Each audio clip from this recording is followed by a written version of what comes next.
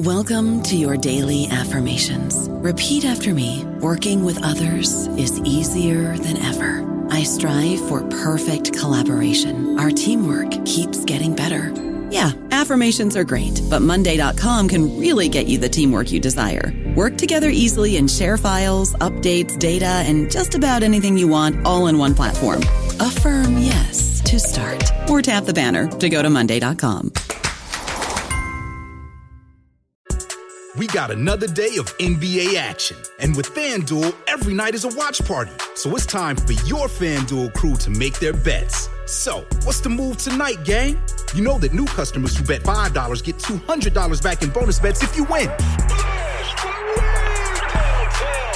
Woohoo! We're heating up, fam. Bet all the stars with all your friends and make every moment more only on FanDuel. New customers bet $5, get $200 back in bonus bets if you win. Make every moment more with FanDuel. It goes down in the DM. It go down in the DM. 21 plus and present in Virginia. First online real money wager only. $10 first deposit required. Bonus issued is non-withdrawable bonus bets that expires 7 days after receipt. See full terms at FanDuel.com/sportsbook. Gambling problem? Call 1-800-GAMBLER. It is Ryan here, and I have a question for you. What do you do when you win? Like, are you a fist pumper, a woohooer, a hand clapper, a high fiver? I kind of like the high five, but if you want to hone in on those winning moves, check out Chumba Casino. At ChumbaCasino.com, choose from hundreds of social casino-style games for your chance to redeem serious cash prizes. There are new game releases weekly, plus free daily bonuses. So don't wait. Start having the most fun ever at ChumbaCasino.com. No purchase necessary. VGW. Void where prohibited by law. See terms and conditions. 18 plus.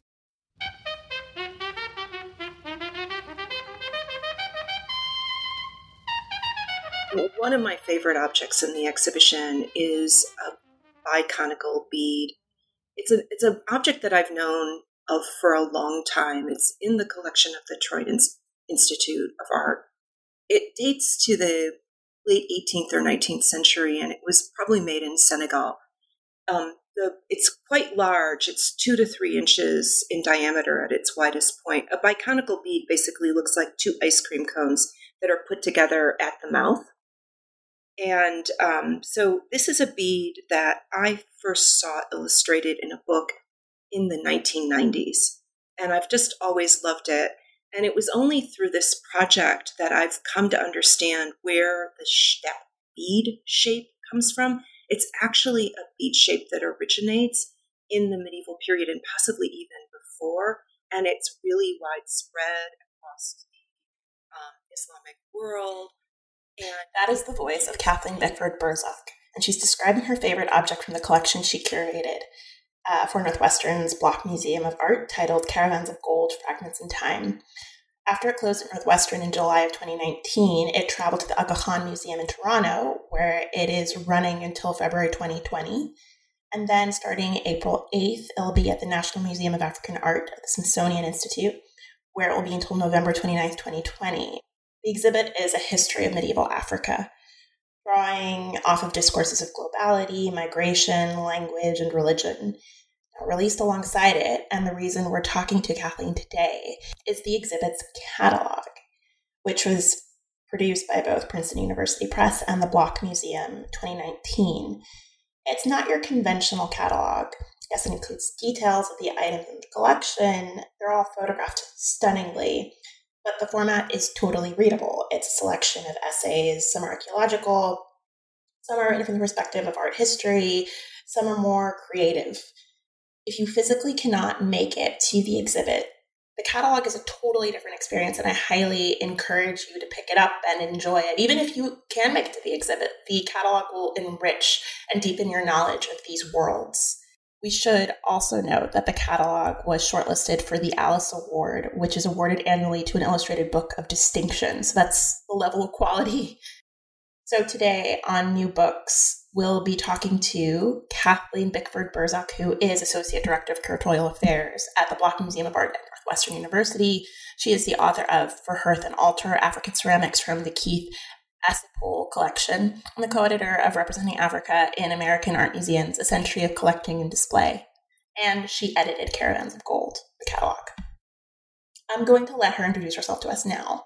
I came to art history as an undergraduate. I had the good fortune, I was at a very small university in Colorado. It's called the University of Northern Colorado. I was an art major, and I had the good fortune of having a wonderful mentor who was the art historian in the department. His name is Chip Cornell, and he was an Africanist by training. So he taught classes on African art within the curriculum, the art history curriculum there. And he encouraged me to become an art historian. I then went to graduate school at Indiana University, and my advisors there were Roy Sieber and Patrick McNaughton.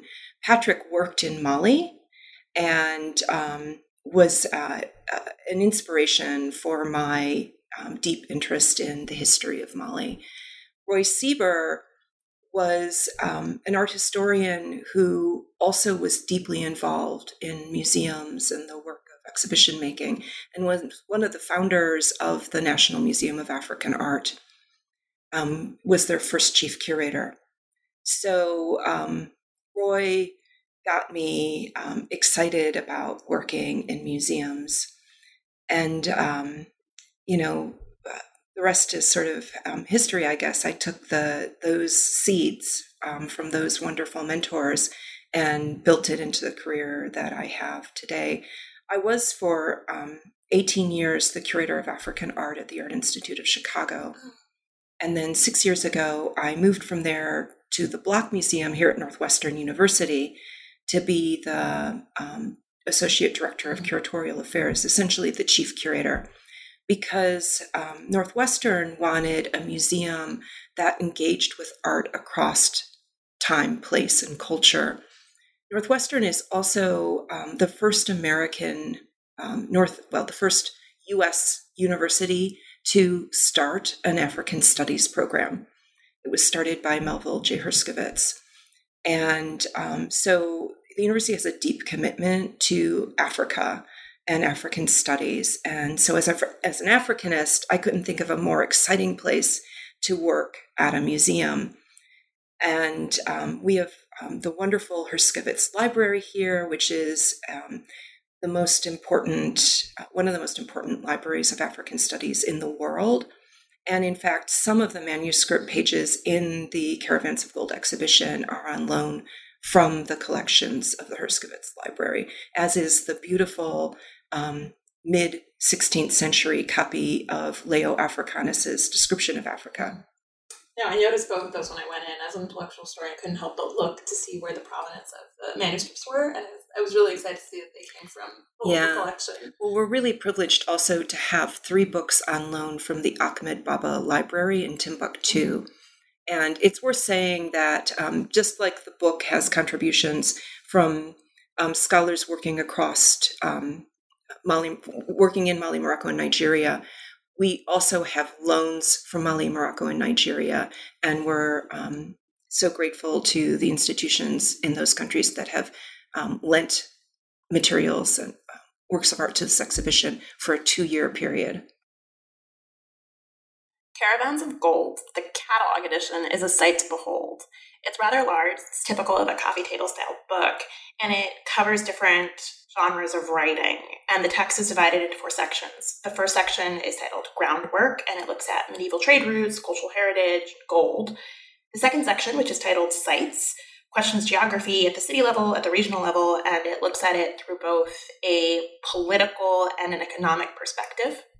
The third section, titled Matter in Motion, naturally looks at how objects move. And the final section, Reverberation, closes with a piece on contemporary migration today, which includes a discussion of refugees.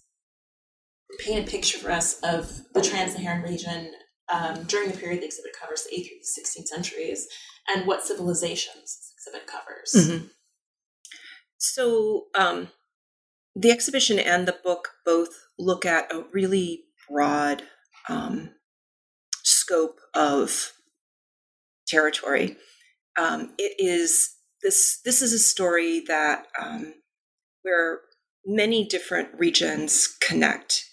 It's trade that was functioning locally, regionally, interregionally, and at very, very long distances. So the Sahara is its heart, and in the 8th to the 16th century, the Sahara and its close sort of fringes were predominantly the place of Amazigh or Berber peoples. And in the exhibition, we particularly have a focus on the Tuareg, because they were really primary in being the masters of movement across the Sahara in that period. And but then the exhibition also intersects and the book with the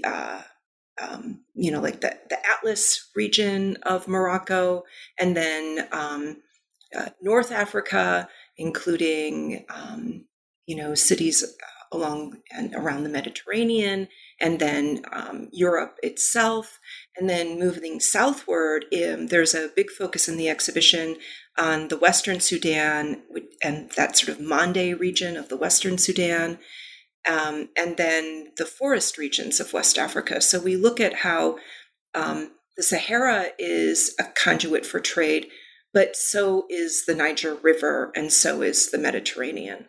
And it's a story that has to be where we see how regions and languages and cultural practices and religious practices all sort of meet up and require navigation and negotiation to make this kind of trade happen. Today, we take for granted that the objects that we hold in front of us can come from a multitude of places, from different countries, from different continents. But what if I told you that in medieval West Africa, you could find porcelain from China? So you mentioned the movement of Arabic, the movement of ideas. What about the movement of commodities, so goods and also enslaved peoples? How does that factor into the exhibition and the catalog? The movement of things is the kind of core of, especially the first part of the exhibition. Actually moves through the whole entire exhibition, because what comes to us in the archaeological record. And so another one of the contributors of the catalog, Abdallah Fili, who's a Moroccan archaeologist, has called the project an homage to archaeology. And in some ways it's very beautiful, but it's also really true. So in the archaeological record, we find fragments of things that were part of that past. And they evoke for us the important commodities that were circulating, things like glass beads and terracotta and glazed ceramics and vessel glass and copper and its alloys and gold. So this is what the sort of starting point is for the exhibition.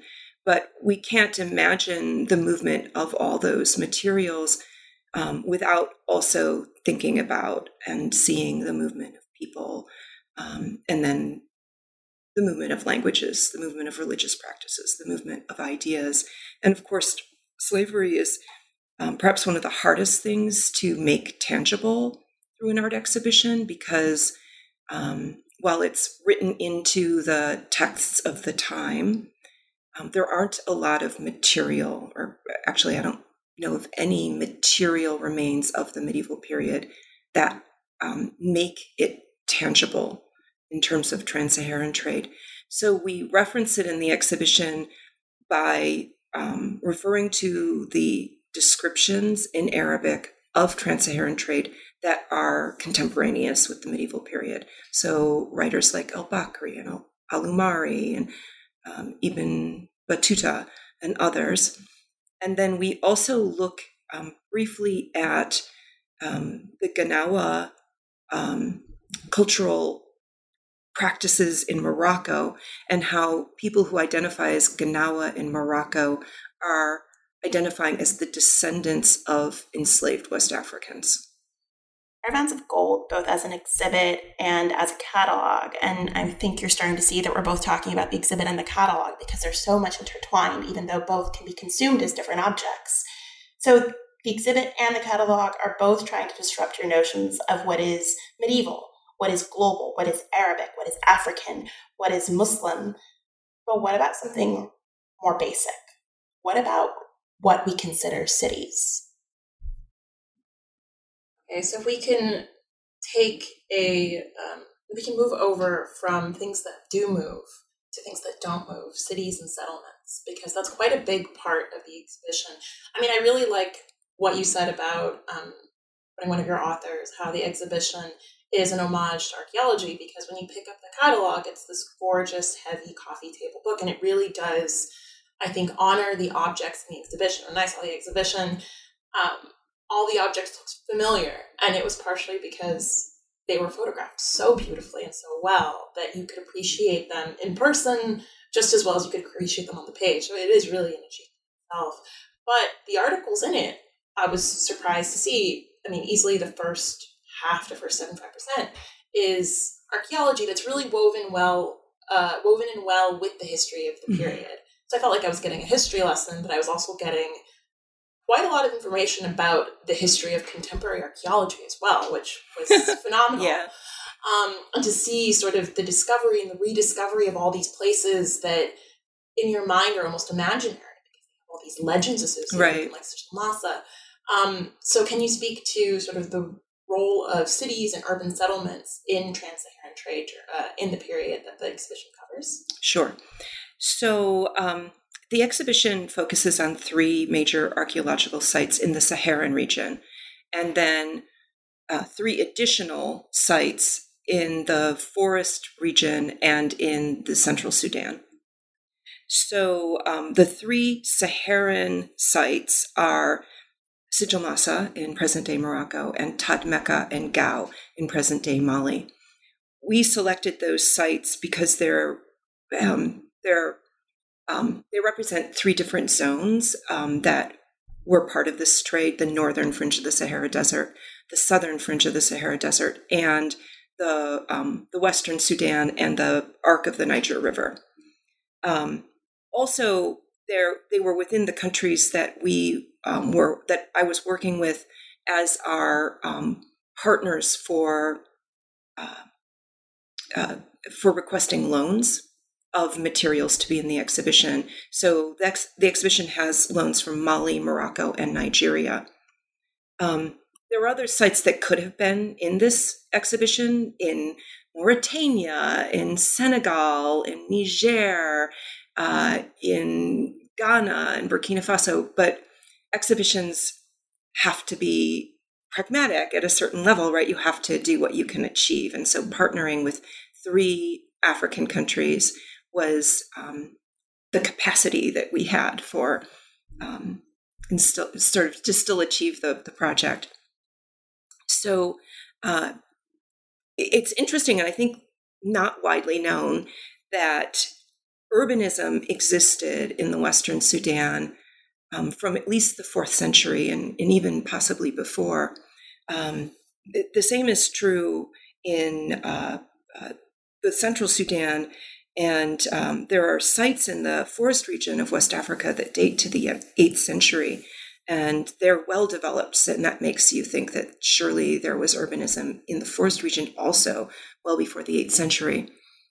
So as in the 8th century, as trans-Saharan trade begins to amp up, that's not happening within a vacuum. That's building on already well-established trade networks. And there's even movement across the Sahara that predates the 8th century. So the exhibition moves both through place and through time. And so in the book, I thought it would be interesting to really do these sort of deep considerations of these sites to kind of root the project into those places that are the key case studies in the exhibition. one of the most fascinating objects in the exhibit, or some of the most fascinating objects in the exhibit, are those which come from the Saharan region, but sort of also came from other places. So in particular, the uses of ivory in Europe, I thought were a genius touch, just to sort of emphasize that this was a place that deserves prominence in sort of the historical narrative that we give to children and the general public. What inspired that particular move, in, like using these objects such as the Virgin Mary and Son cast in ivory? Right. So the exhibition and the book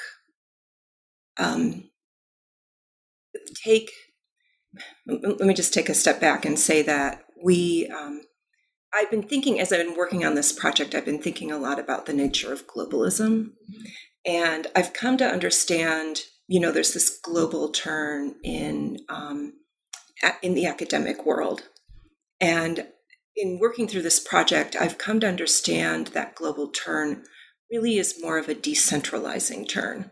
So globalism in this exhibition, and for me, is about looking at the world from many different perspectives. And as you shift perspective, you see things differently, and you don't get a complete picture, a full, well-rounded picture, unless you make those localizing moves.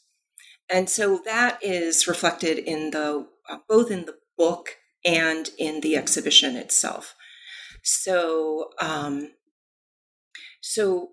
what we've done in the exhibition, in a sense, is to place the Sahara and its close hinterlands at the center, and we've sort of pushed Europe to the margins.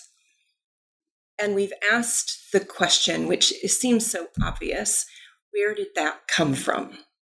So we start with that where did that come from question with gold, and we open the exhibition with a lot of different examples of gold work from outside of the Western Sudan, but it's all gold that we've good reason to believe originated from sources within the Western Sudan. So when you look at gold fittings that were found in Spain that date to the 12th century, or you look at the gold leaf calligraphy on a page of the Blue Quran, or you look at gold that is on the back of a Sienese panel painting from the 14th century or the 13th century, we're asking, where did that gold come from? And the answer is, it came across the Sahara Desert through trade. And then when we get to a later part of the exhibition and we're looking at the long reaches of Saharan trade, we return to this idea with ivory. And again, we ask that question, where did the ivory that is so iconic in our thinking about medieval Christian material, the medieval Christian material world, Gothic ivories are iconic things. And the answer to that question is that ivory was coming across the Sahara Desert through trade. And we know that specifically for ivory, and this is the brilliant work of one of the contributors to the catalog, Sarah Garan, who has been thinking about the materiality of ivory and has brought into her art historical analysis of it the understanding that it is only the savanna elephant, so an elephant coming from the savanna regions of West Africa, only the savanna elephant can grow its tusks to be wider than 11.5 centimeters above the nerve cavity. So in the Gothic period in Europe, there is a renaissance or kind of a resurgence of ivory carving at a scale that hadn't ever been seen before, or not for a very, very long time. And whenever you find an ivory object from the Gothic period in France, and it has you can tell that the ivory had a diameter of wider than 11.5 centimeters, you definitively know that ivory came across the Sahara Desert in trade from West Africa. So that's kind of what the point we're making there. One of the things I enjoyed the most about the catalog, as I mentioned, I was surprised by the presence of archaeology and to what extent archaeology was emphasized, partially because it made me think about how objects are found, in addition to the fact that, the provenance of objects, as we're always hearing, when an object is sold or whether or not something was a product of colonial trade or was looted. One thing I really appreciated was that you opened the catalog with this essay about fragments, which references the fact that the title of the exhibition is Caravans of Gold, Fragments in Time. And that's something you see in the exhibit itself, this reference to fragments. I was wondering if you could speak to the question of fragments and also how we piece together histories using different sources. Mm-hmm. Are you talking about Chris Avani's chapter? Yeah, it is so beautiful. So again, in these meetings we had in developing the project, this question of the fragment was something we talked a lot about, because one of the reasons why a show like this has never been done before is because the material past of Africa's medieval period is so highly fragmented. And it's hard to think about how to make space for that in the art museum. So we kind of embraced that challenge because we felt like the story was such an important one to present within the context of the art museum.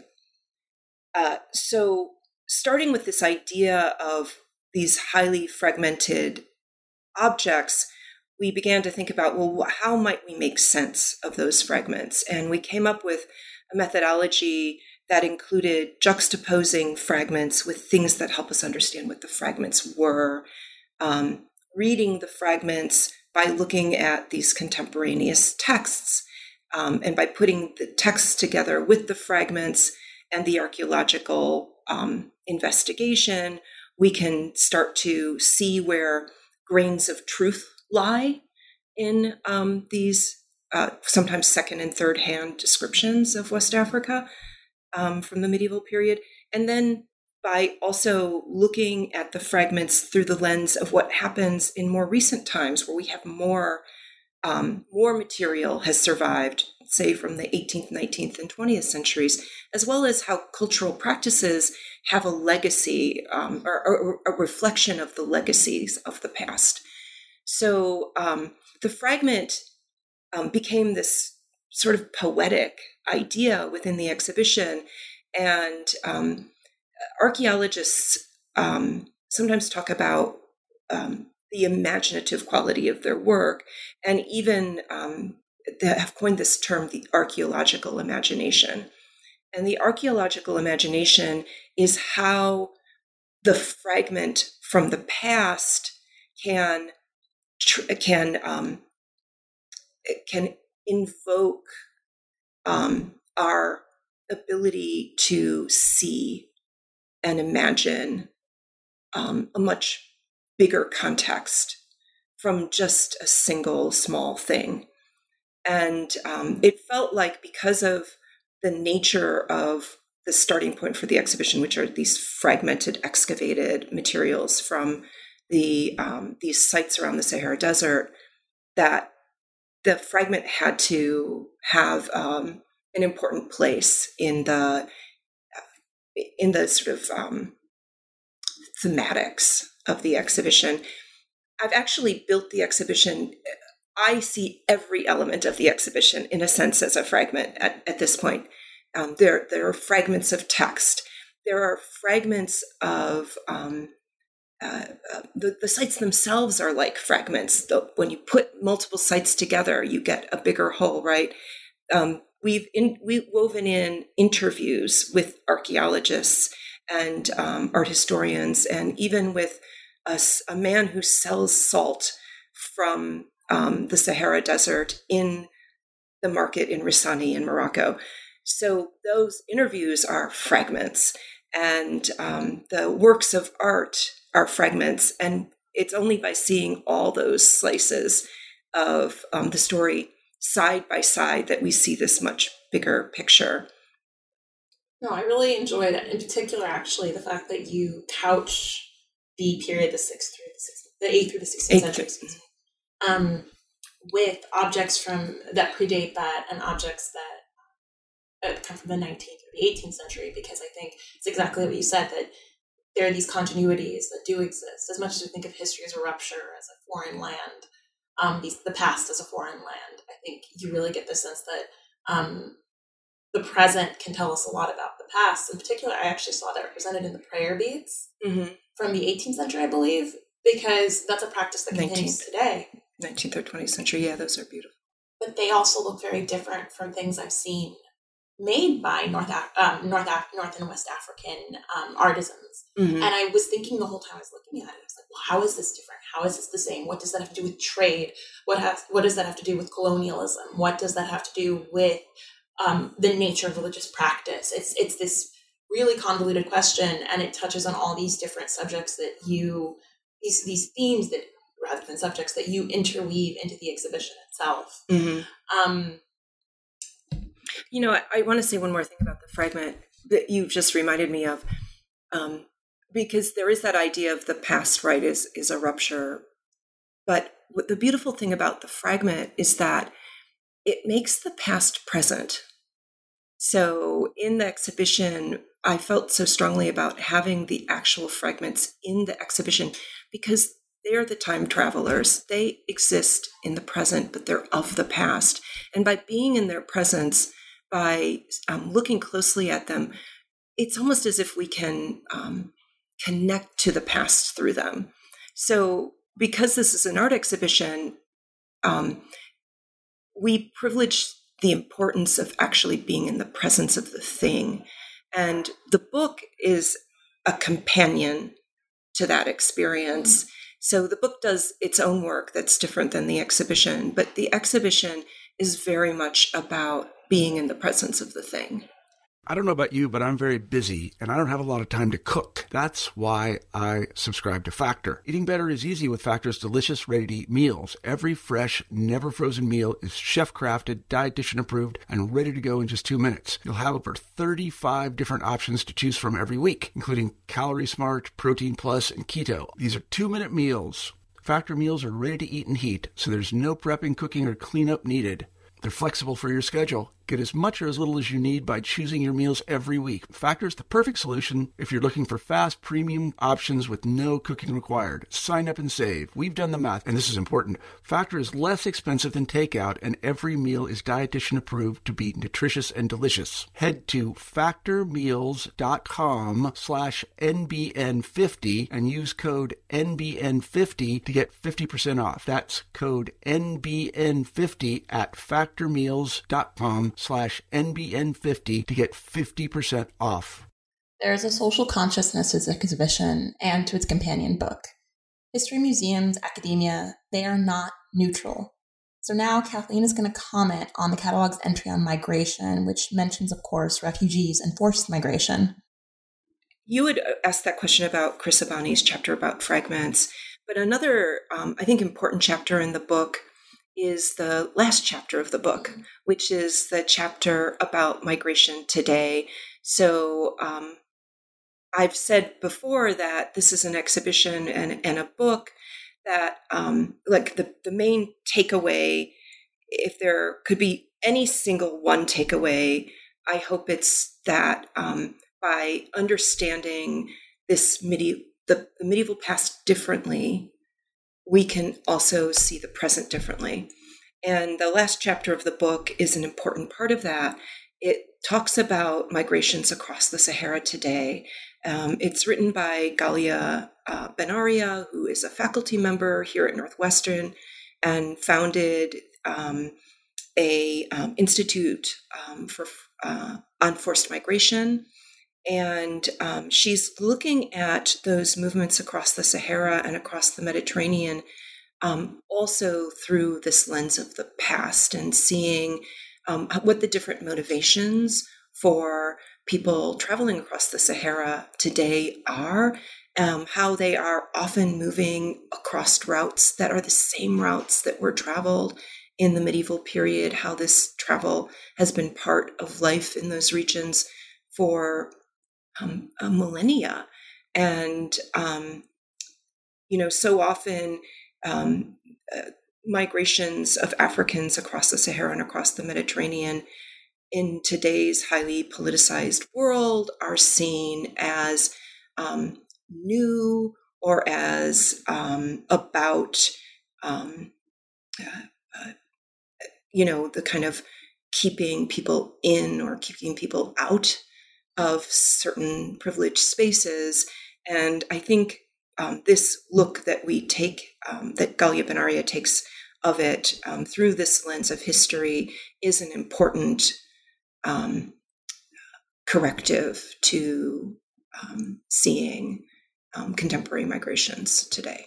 It's also a good reminder, I think, of the exhibition as a whole, how arbitrary borders are and how recent the invention of borders and, as you mentioned, privileged spaces, so citizenship, for example, can be for various individuals. The motivations for people traveling are different than the same. So, right. And one of the things Galia points out is that in many cases, people are wanting to travel for short periods of time, right? They're wanting to go and come back. And I think that's often left out of the way that the story is told. My frustration with my education and my training as a historian is not new to my listeners. So Kathleen and I are talking about the role of religion and Islam in West Africa across the Sahara, because that's a story that needs to be told, and often, even in the hallowed halls of academia, it's not told. You mentioned religion, and in particular, this exhibition comes at a really timely moment. We've seen in the last 5 or 6 years the publication of academic monographs, mostly from intellectual history, trying to recenter West Africa in Islamic studies. And it's a push that requires a rethinking in how Islamic studies specialists are trained, because all of a sudden we need different languages. We need to be trained. We need to begin to think about these different histories that we weren't necessarily taught. When I was taught my Islamic civilization introduction class in graduate school, there wasn't a West Africa section. There wasn't an East Africa section. And I asked my advisor, I said, well, there aren't enough weeks. We have to cover the Abbasids and the Mayyids. And I was like, and that was the year Osman Kane's book came out. It's like, but this is really important. Yeah. This is clearly, that book sort of served as this roadmap to what needs to be done in the field, what interventions need to be taken, how we need to be trained. And now at the University of Hamburg, you have the Ajami Lab, which is trying to get, training specialists in different scripts, different languages, so that they can access these manuscripts. That is to say, I wanted to ask specifically about the role of religion and how religion also travels or does not travel. Sometimes things don't necessarily implant when they travel. Here at Northwestern, we also have the Institute for the Study of Islamic Thought in Africa. It's an amazing program and involves, you probably know about it, but the study of the intellectual tradition in the Arabic language as it originates and grows within Islamic, the Islamic world in Africa, sub-Saharan Africa. So there was a time, in a much earlier manifestation of this idea, where I, in the 90s, I had an idea of to do an exhibition about Islam in Africa, and for various reasons, that exhibition didn't have legs. But I never left the idea totally behind. And when I started working on this project, it was in an effort to revisit that idea. What I like about what I ended up doing with this project is that it's an exhibition about that's really grounded in in history. It's an exhibition about movement and circulation of things, people, and ideas. But Islam is an important facet of that story. So it's not an exhibition about Islam in Africa, but it's an exhibition where Islam and Arabic are important parts of the story. And so I think that through that approach, one can really see how and where Islam and Arabic fit, and how essential they are to history.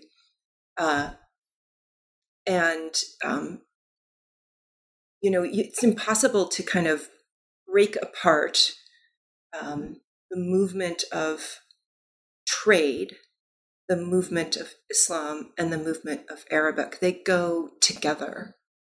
And we can see also, because this is about circulation, how West Africans are contributing to that, so that it's not just a kind of one-way or even a kind of two-way movement. It's really being part of a complex development of identity and religious practices over time.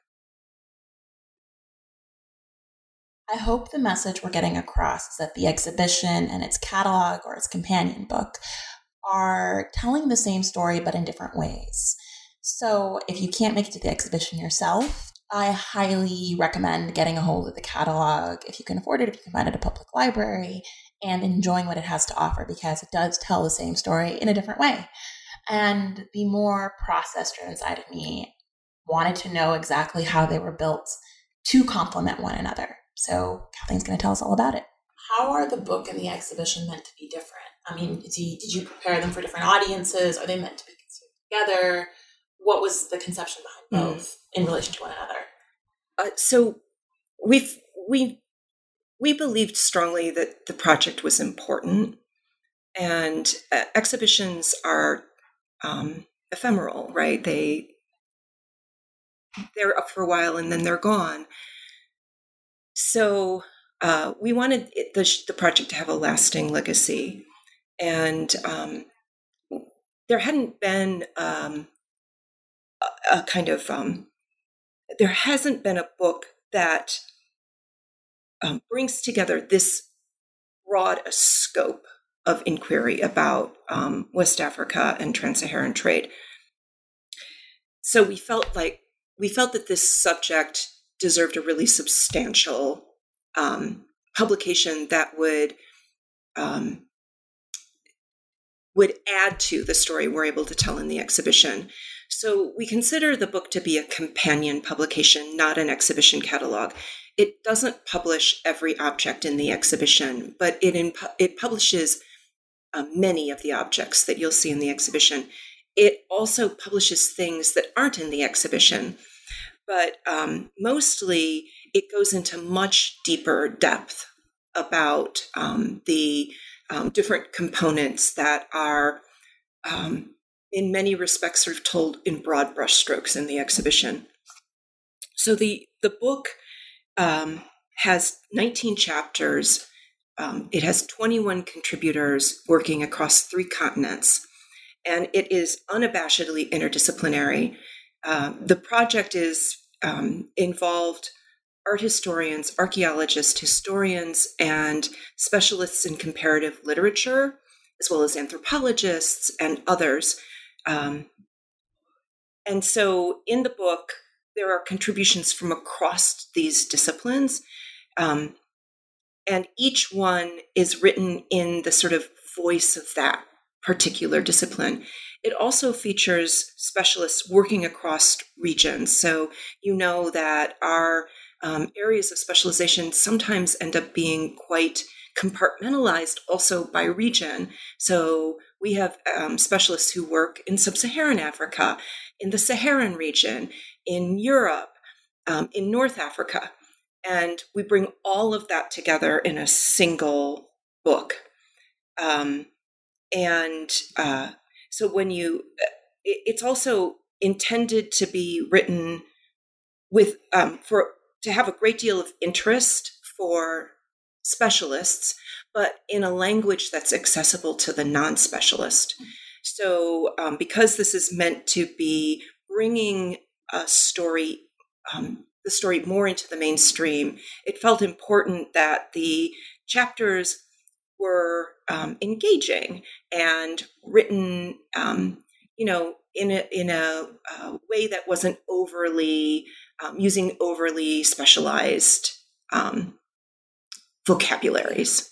So all of that is woven into the book. It's also felt important that it be beautiful.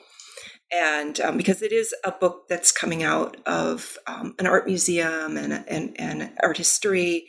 And so we actually worked with photographers in Mali, Morocco, and Nigeria to photograph, in some instances for the first time, things that are seen in the exhibition catalog. So you can imagine that many of the archaeological fragments or recently excavated things had not been photographed for publication in a major book. So we did the work of photographing all of that material with photographers based in each country. And so that is, and all of the illustrations in the book are in color.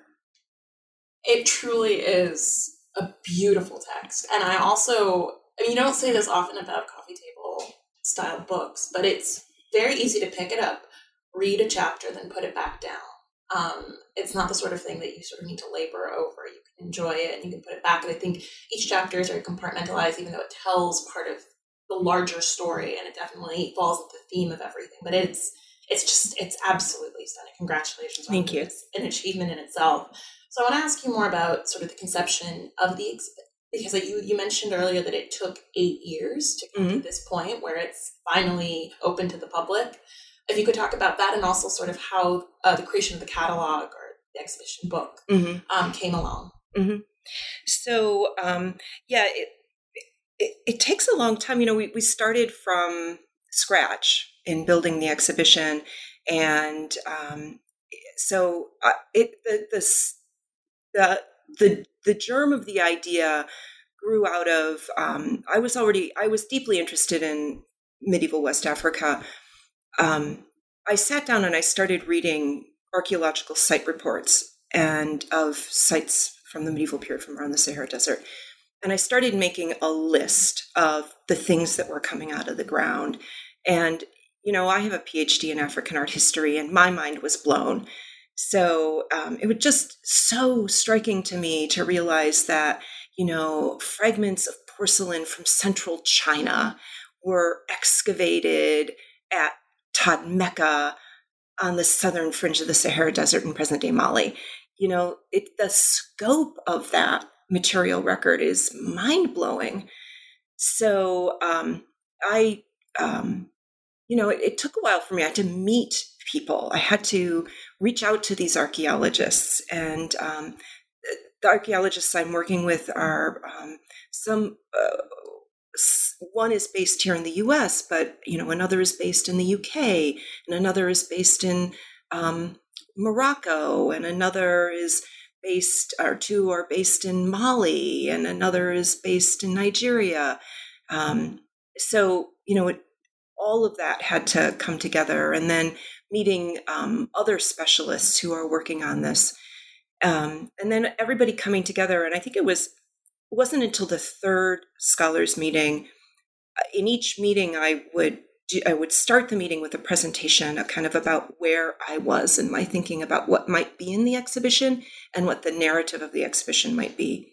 And it wasn't until the third meeting that I finally landed on a narrative that worked, one that moved both through space and through time. And it was after that I started conceptualizing what the book might look like. We all agreed that it was important that the book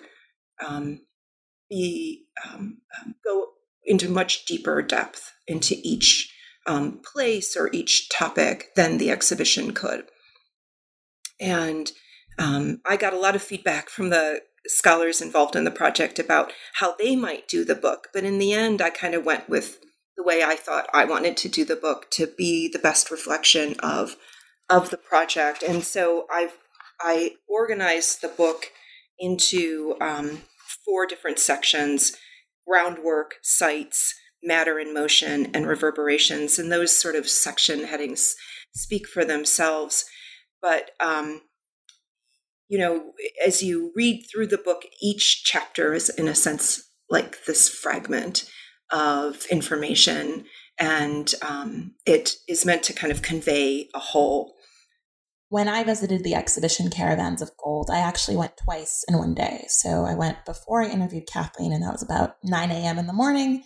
And then I went around 11. And when I went at 11, it was bustling. I have never seen a museum space that alive with excitement, with people moving back and forth and looking at objects and comparing them. And I'm not talking about small children. I'm talking about fully grown adults who are captivated by the objects on display and the way they were displayed.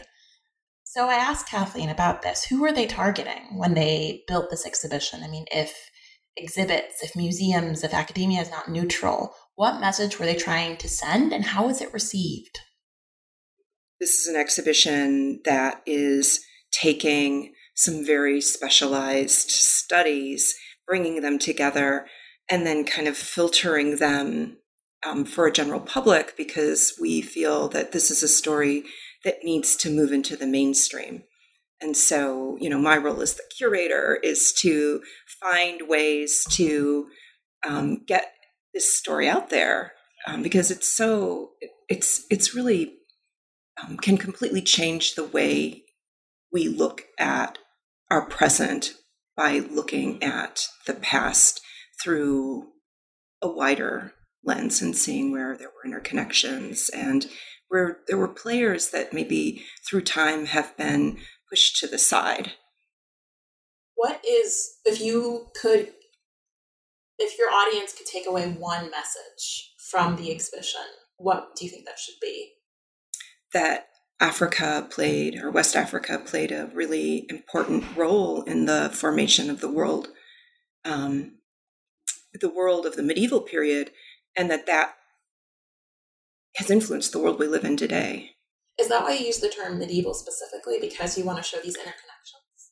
Yeah, I mean, this was a topic of conversation. So it's important to understand that this exhibition, and obviously the book reflects that, has been put together over an 8-year period, working with a team of interdisciplinary specialists.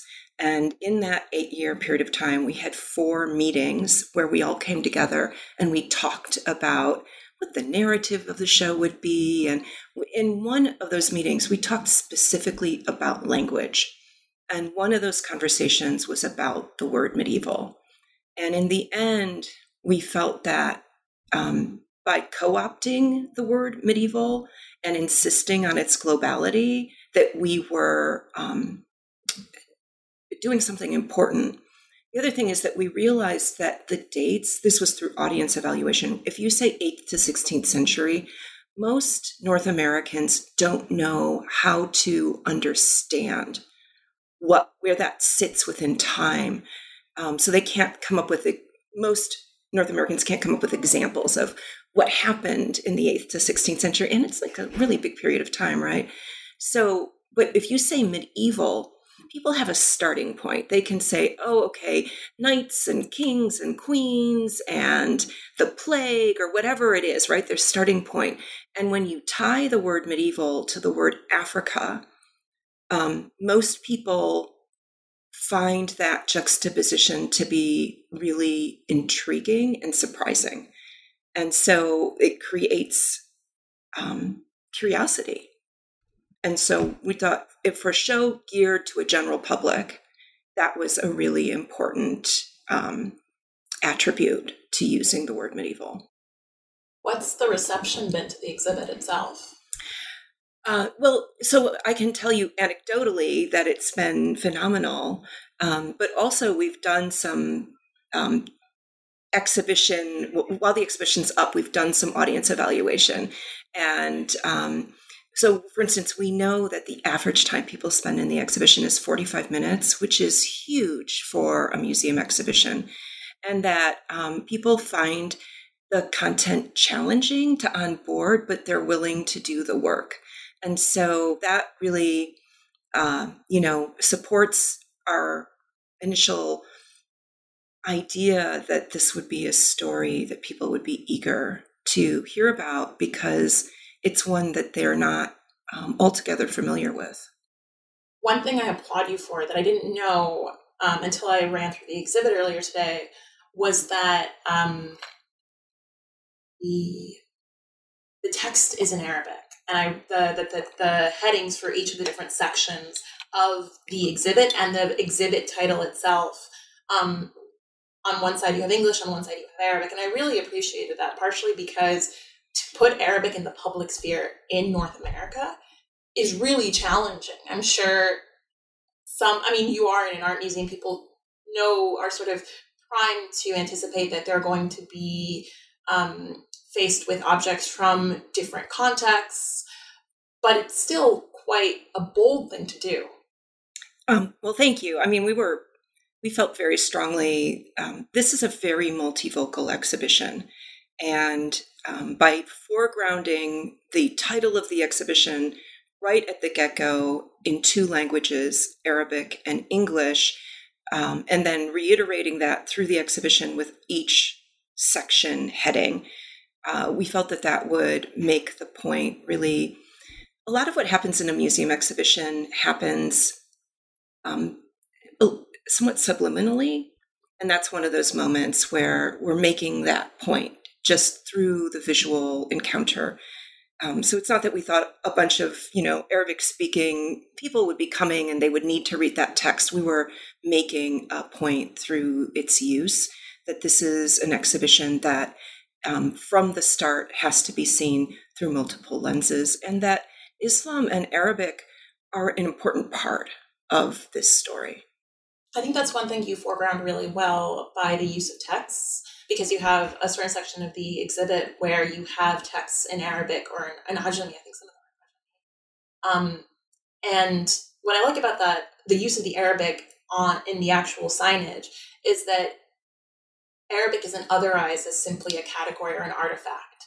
It's part of the nature of the exhibit. It signals that your partner is abroad. But then you have the artifacts, and all of a sudden the artifacts are part of this living language because you see the Arabic text, but then you actually see the text themselves. Mm-hmm. But the texts themselves, I think, do a really excellent job of, and I think this is included in the book, but anyone who's familiar with Islamic studies or Middle Eastern history, North African history generally, or the history of the Muslim world, knows that Arabic is basically the Latin of the Muslim world. It's a living language. It's used in ways that Latin perhaps was not in the same period, but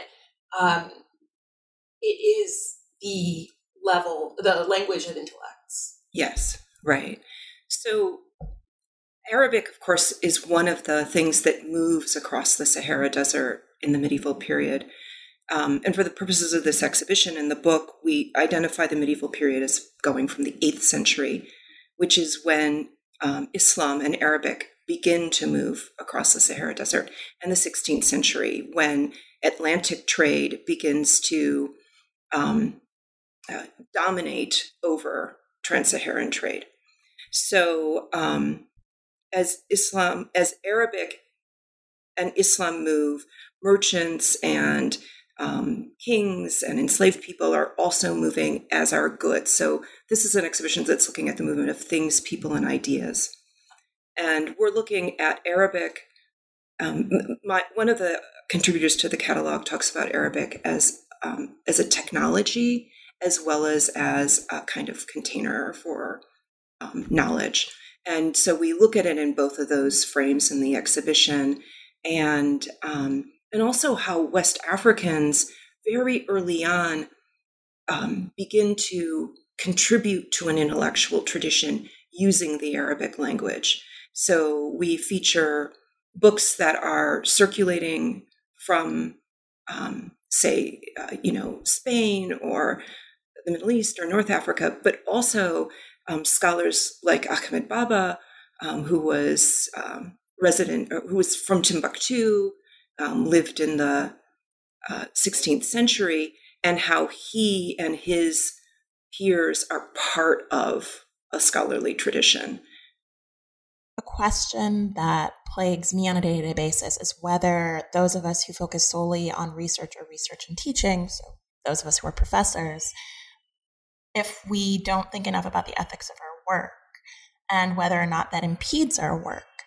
I honestly believe that curators, conservators, librarians, and archivists think much more in line with these principles, and their work falls in line with these principles as a result. And this is where we can learn from them. So I posed several questions about best practices to Kathleen, hoping in turn that I can learn something that I can apply to my own work. So, I want to start with humbleness.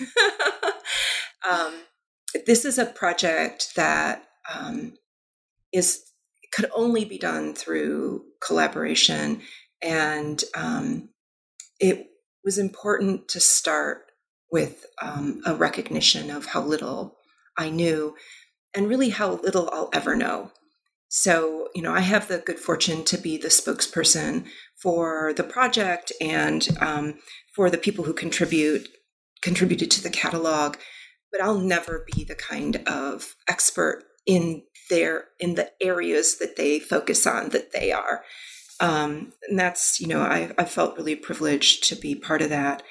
In terms of the relationship building, collaboration takes a commitment of time, and it takes both going and hosting. So I've traveled to Mali, Morocco, and Nigeria multiple times in the years that I've been working on the exhibition. I've also invited people, and the Block Museum has invited people here to Northwestern in that period of time, multiple times, because relationships they require, they're relationships, right? They're relational, so it requires going both ways. Listening and really being willing to let each contributor have a say and a place. One of the great things that we were able to do in terms of the programming during the exhibition is we brought 6 archaeologists here to campus. All of them contributed to the book. And I thought it would be amazing to have them actually here together to talk to our audiences. We visited schools. We had programs with students on campus. We also had public programs. And they were able to share their work directly in their own voice with a much bigger audience than they'd ever done before, but also to talk to each other. So being willing to make those opportunities for, your collaborators. We did the same the week of the opening. We had representatives from all the Linder institutions here, and in some instances, multiple individuals. And we hosted a meeting where these museum and cultural patrimony institutions in Mali, Morocco, Nigeria, they all sat down together to talk to each other. And it was the first time some of them had ever met each other. So, we were making sure in any good partnership that everybody's getting something out of it, I think is important. And then for this exhibition, because we're dealing with materials of cultural patrimony, making the commitment to shed light on the value and importance of preserving those materials and the good work that's being done in those home countries to preserve and tell their own stories. So to bring those stories to a public beyond those places also, I think, is kind of a best practice. So at the top of the interview, you heard Kathleen tell us about her favorite object. Now, I didn't anticipate asking this question when I walked in and interviewed her. I was inspired by the exhibit itself because I fell in love with several of the objects, and I could list any number of the objects in the exhibition. as my favorites. There was this large talismanic fabric. There were these prayer beads. There were the manuscripts. So here's the entire clip of Kathleen telling us about her favorite object. This is a horrible question to ask, and I like asking it to solicit the reaction. Do you have a favorite object in the exhibit? Oh, do I have a favorite object in the exhibition? You know, this exhibition is so multivocal, it's hard to have a single favorite object, but I do have a couple personal favorites. One of my favorite objects in the exhibition is a biconical bead. It's an object that I've known of for a long time. It's in the collection of the Detroit Institute of Art. It dates to the late 18th or 19th century, and it was probably made in Senegal. It's quite large. It's 2 to 3 inches in diameter at its widest point. A biconical bead basically looks like 2 ice cream cones that are put together at the mouth. And so this is a bead that I first saw illustrated in a book in the 1990s.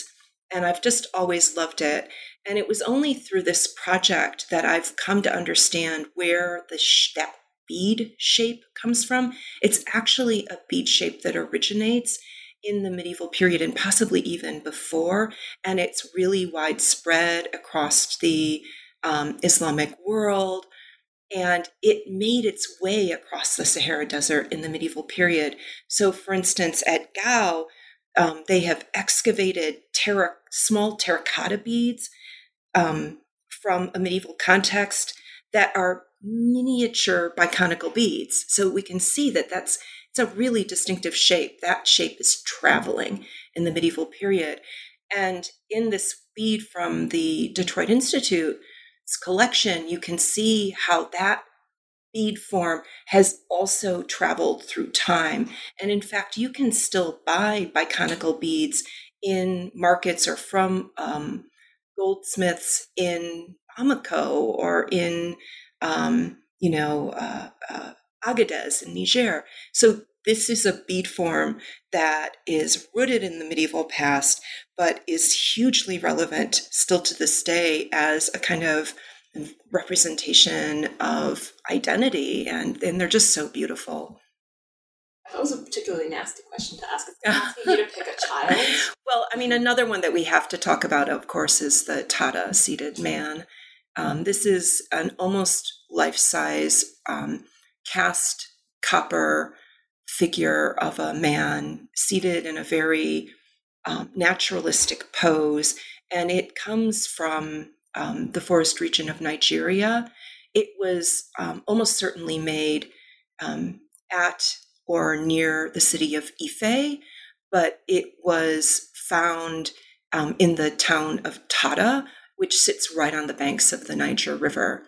And it's cast from pure copper with just traces of arsenic and tin in the copper, which is phenomenal, a phenomenal feat, casting pure copper. It was made in the 13th or 14th century, and it represents an elite individual, probably some kind of leader, whether a religious leader or a political leader. And for the purposes of this exhibition, what's really intriguing about it is where that copper comes from.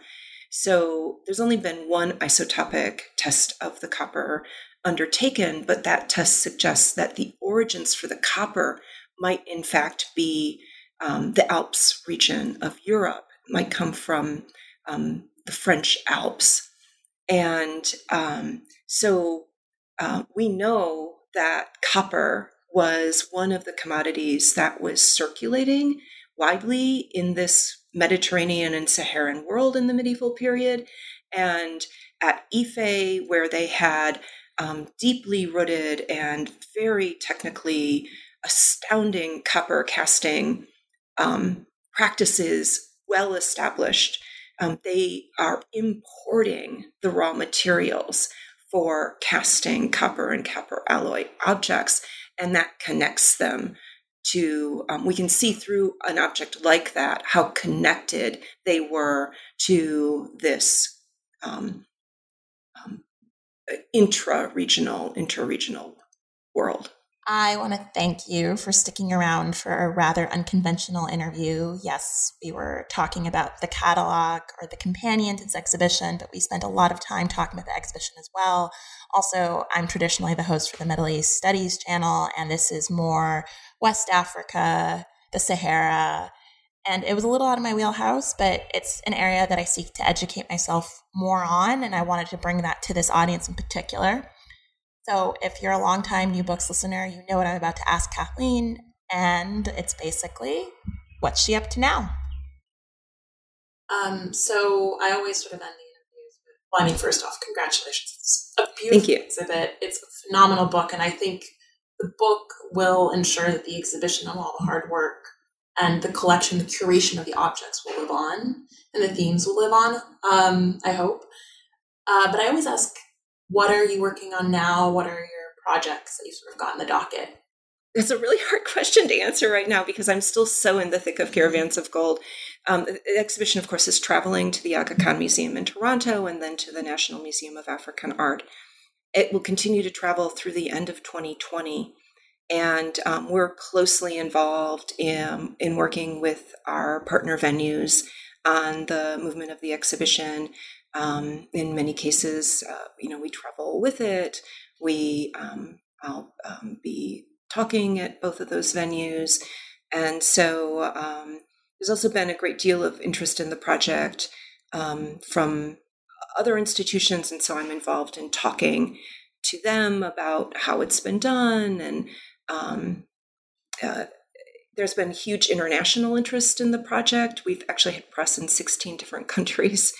So it doesn't feel like, even though it's going to be closing soon at the Block, that it's by any means over.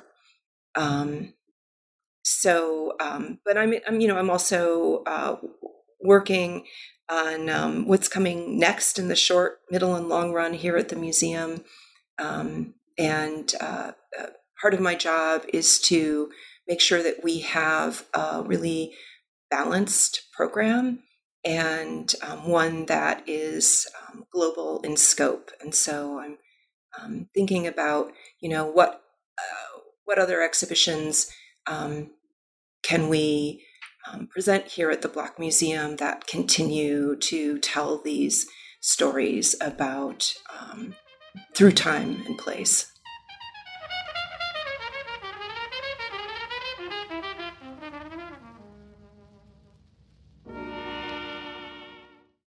Judy was boring. Hello. Then Judy discovered ChumbaCasino.com. It's my little escape. Now Judy's the life of the party. Oh, baby, mama's bringing home the bacon. Whoa, take it easy, Judy. The Chumba life is for everybody. So go to ChumbaCasino.com and play over 100 casino-style games. Join today and play for free for your chance to redeem some serious prizes.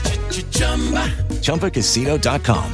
No purchase necessary. Void where prohibited by law. 18+ terms and conditions apply. See website for details.